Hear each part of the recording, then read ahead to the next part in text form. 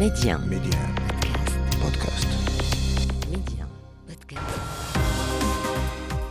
أهلا بك.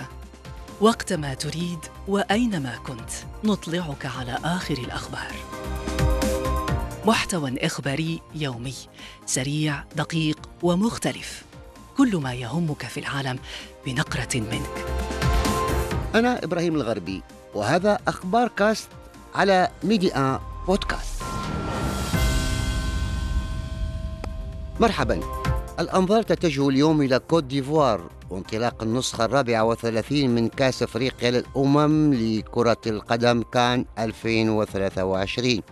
حفل الافتتاح ينظم على أرضية ملعب الحسن وترى بأبيجان، أكبر معلمة كروية في البلاد، والمباراة الافتتاحية تجري على الملعب ذاته بين منتخب البلد المضيف وغينيا بيساو عن منافسات المجموعة الأولى. الحرب على غزة. الجيش الإسرائيلي يواصل عملياته في القطاع الذي يواجه مجددا انقطاعا كاملا في الاتصالات ووضعا إنسانيا حرجا في اليوم 99 للحرب. قطع الاتصالات، يقول الهلال الأحمر الفلسطيني، يزيد من حجم التحديات التي تواجهه في تقديم الخدمات الإسعافية والوصول للجرحى والمصابين. ضربات جديدة أمريكية بريطانية استهدفت فجر اليوم مواقع المتمردين الحوثيين في اليمن، غدت الضربات التي استهدفت عدة مواقع عسكرية الجمعة ردا على هجماتهم في البحر الأحمر. في المغرب احتفالات بالسنة الأمازيغية الجديدة التي تحل غدا 14 من يناير. رئيس الحكومة عزيز خنوش يبرز أن الاحتفال يتميز هذه السنة بنكهة خاصة بعد القرار الملكي بإقرار رأس السنة الأمازيغية عطلة وطنية رسمية.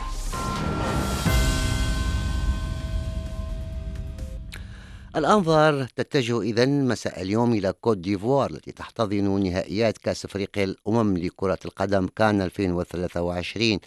حفل الافتتاح ينظم على أرضية ملعب الحسن وترى الأولمبي في أبيجان، أكبر معلمة كروية في البلاد بطاقة استيعابية تصل إلى 60,000 مقعد ومدرجات مغطاة بالكامل. والمباراة الافتتاحية للبطولة تنطلق على الملعب ذاته ابتداء من الساعة 9 مساء بتوقيت المغرب، 8 بالتوقيت العالمي الموحد، بين منتخب البلد المضيف ومنتخب غينيا بيساو عن منافسات المجموعة الأولى.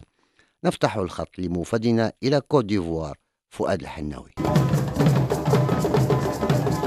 إنه الترقب، إنه الصعود في نسب الأدرينالين لدى الشعب الإيفواري، ترقب، شغف وانتظار لإعطاء الضوء الأخضر لانطلاق نهائيات كأس إفريقيا الأمم بمختلف المدن التي تحتضن المنافسة، وخصوصا القلب الاقتصادي النابض أبيجان. الجميع يحبس الأنفاس قبيل حفل الافتتاح والمباراة الأولى للمنتخب الفيلة. أبيجان وضعت أزهى الحلل، تزينت بأعلام الدول المشاركة وبعبارات أكوابا التي تعني مرحبا، والتي يرددها الجميع هنا، سواء في المراكز التجارية، في الفنادق، أو في المقرات الإعلامية. عبر الشوارع والأزقة ينتشر الباعة المتجولون حاملين أقمصة المنتخبات المشاركة، وخصوصا المنتخب المحلي منتخب الفيلة المضيف. وتنتشر أيضا فرق فولكلورية تتحف الجماهير بلوحات فنية تشهد على ثراء تراث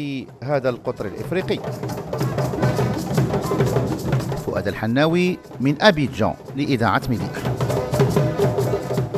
المنتخب المغربي لكرة القدم يشارك في نهائيات كأس إفريقيا للأمم للمرة 19 في تاريخه. عن تاريخ هذه المشاركات وأبرز التحديات التي تواجه أسود الأطلس في مشوار كان 2023 نتابع تقرير وديع وحدي.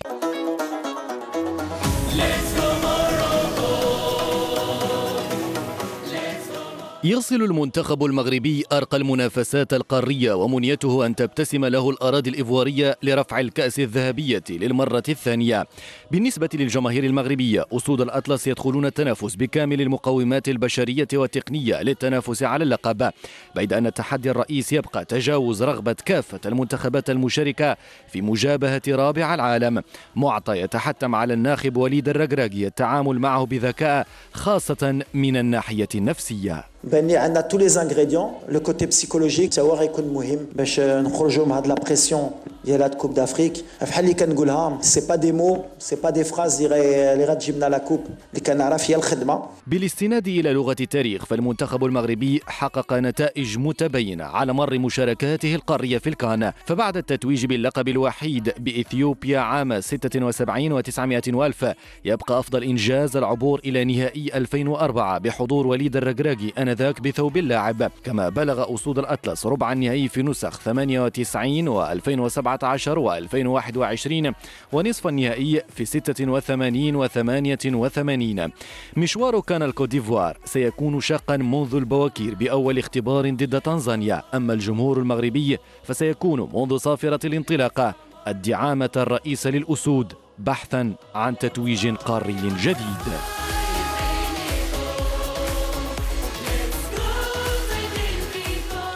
الحرب على غزة. الجيش الإسرائيلي يواصل عملياته في القطاع الذي يواجه مجددا انقطاعا كاملا في الاتصالات ووضعا إنسانيا حرجا في اليوم 99 للحرب.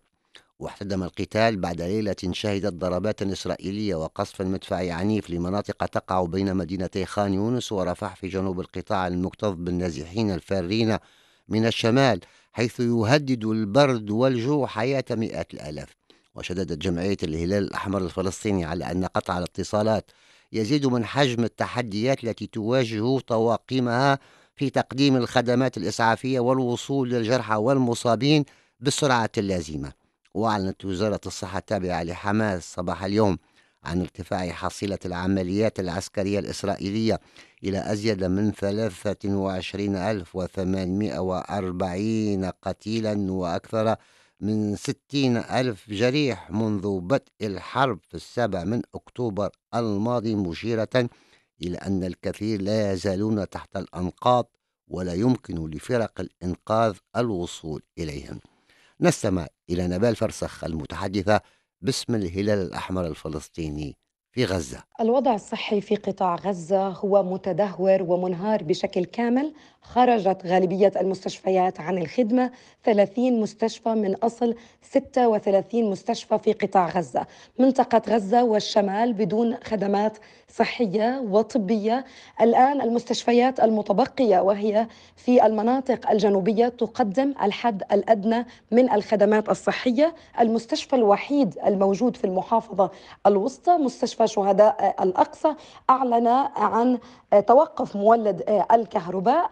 هناك أيضا تكثيف من قبل الاحتلال الإسرائيلي بالاعتداء على هذا المستشفى من خلال المسيرات الإسرائيلية التي تطلق النيران على المتواجدين هناك، ما أدى إلى نزوح أعداد كبيرة من الطواقم الطبية من داخل هذا المستشفى. المستشفيات المتبقية في جنوب قطاع غزة في خان يونس نتحدث عن تكثيف الاحتلال لاستهدافه لهذه المستشفيات في منطقة خان يونس، من ضمنها مستشفى الأمل التابع للجمعية، حيث تعرض لقصف عنيف في محيط المستشفى، بالإضافة إلى استهداف مباشر لمبنى الجمعية الملاصق لمستشفى الأمل، ما أدى إلى أعداد من الشهداء والجرحى، بالإضافة إلى نزوح آلاف المواطنين من الذين كانوا يتخذون من مستشفى الأمل ومقر الجمعية ملاذا آمنا لهم. المتمردون الحوثيون في اليمن أعلنوا فجر اليوم عن ضربات جديدة أمريكية بريطانية استهدفت قاعدة الدلمي الجوية في شمال العاصمة صنعاء. غدت الضربات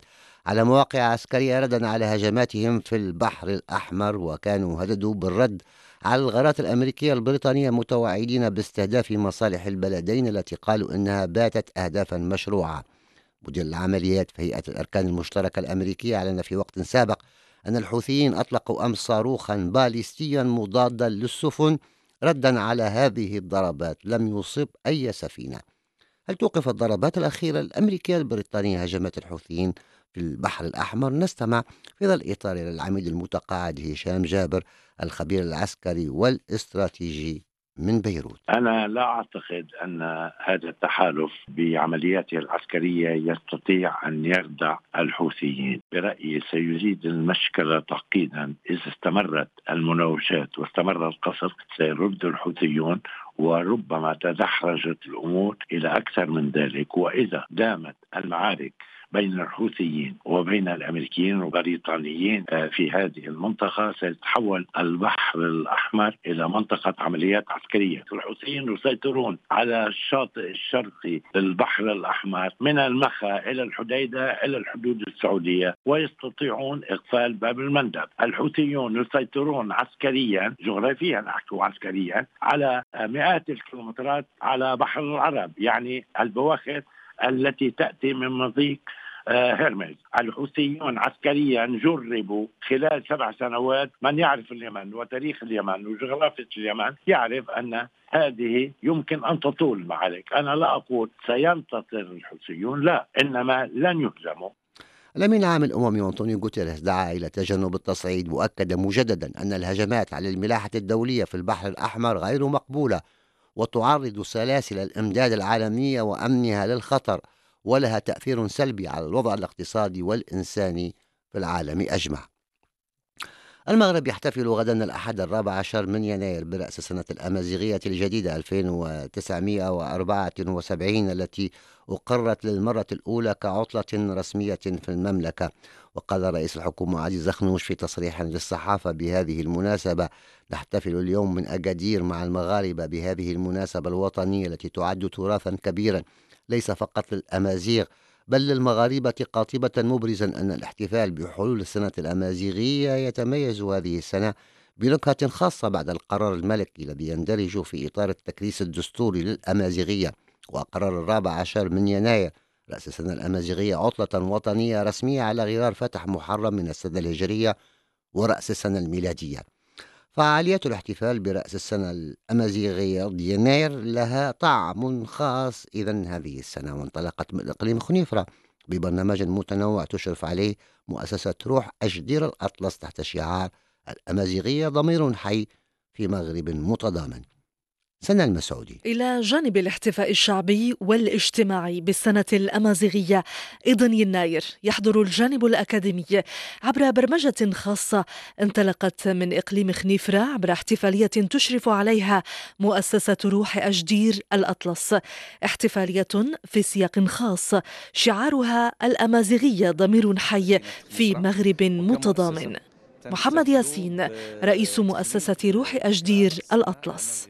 مؤسسة روح أجدير الأطلس كتخلد هذه الذكرى بواحد المجموعة ديال العناصر العلمية والثقافية. وفي غمرة ما يواكبه من طقوس وعادات يعد الاحتفال برأس السنة الأمازيغية إرثاً هوياتياً ورثته المرأة الأمازيغية عن أجدادها وتحرص اليوم على حفظه وحمايته.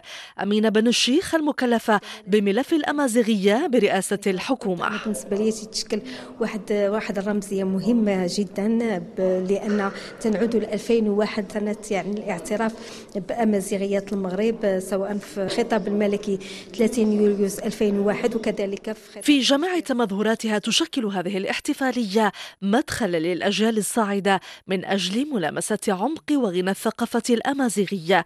الفنانة التشكيلية صوفيا البوعزاوي: لوحة أمازيغية فيها نتايم أمازيغي نظرا لأن ديالي أمازيغية وأنا كيعجبني زعما الثقافة الأمازيغية بصفة عامة. إذن يناير رمزية دالة على تنوع النسيج الثقافي المغربي، وهي أيضا إحالة عملية على الرغبة في المضي قدما على طريق التفعيل الحقيقي للطابع الرسمي للأمازيغية. ونشرة أخبار كاست انتهت. أخبار كاست، اختيارك، اختر أن تشترك معنا.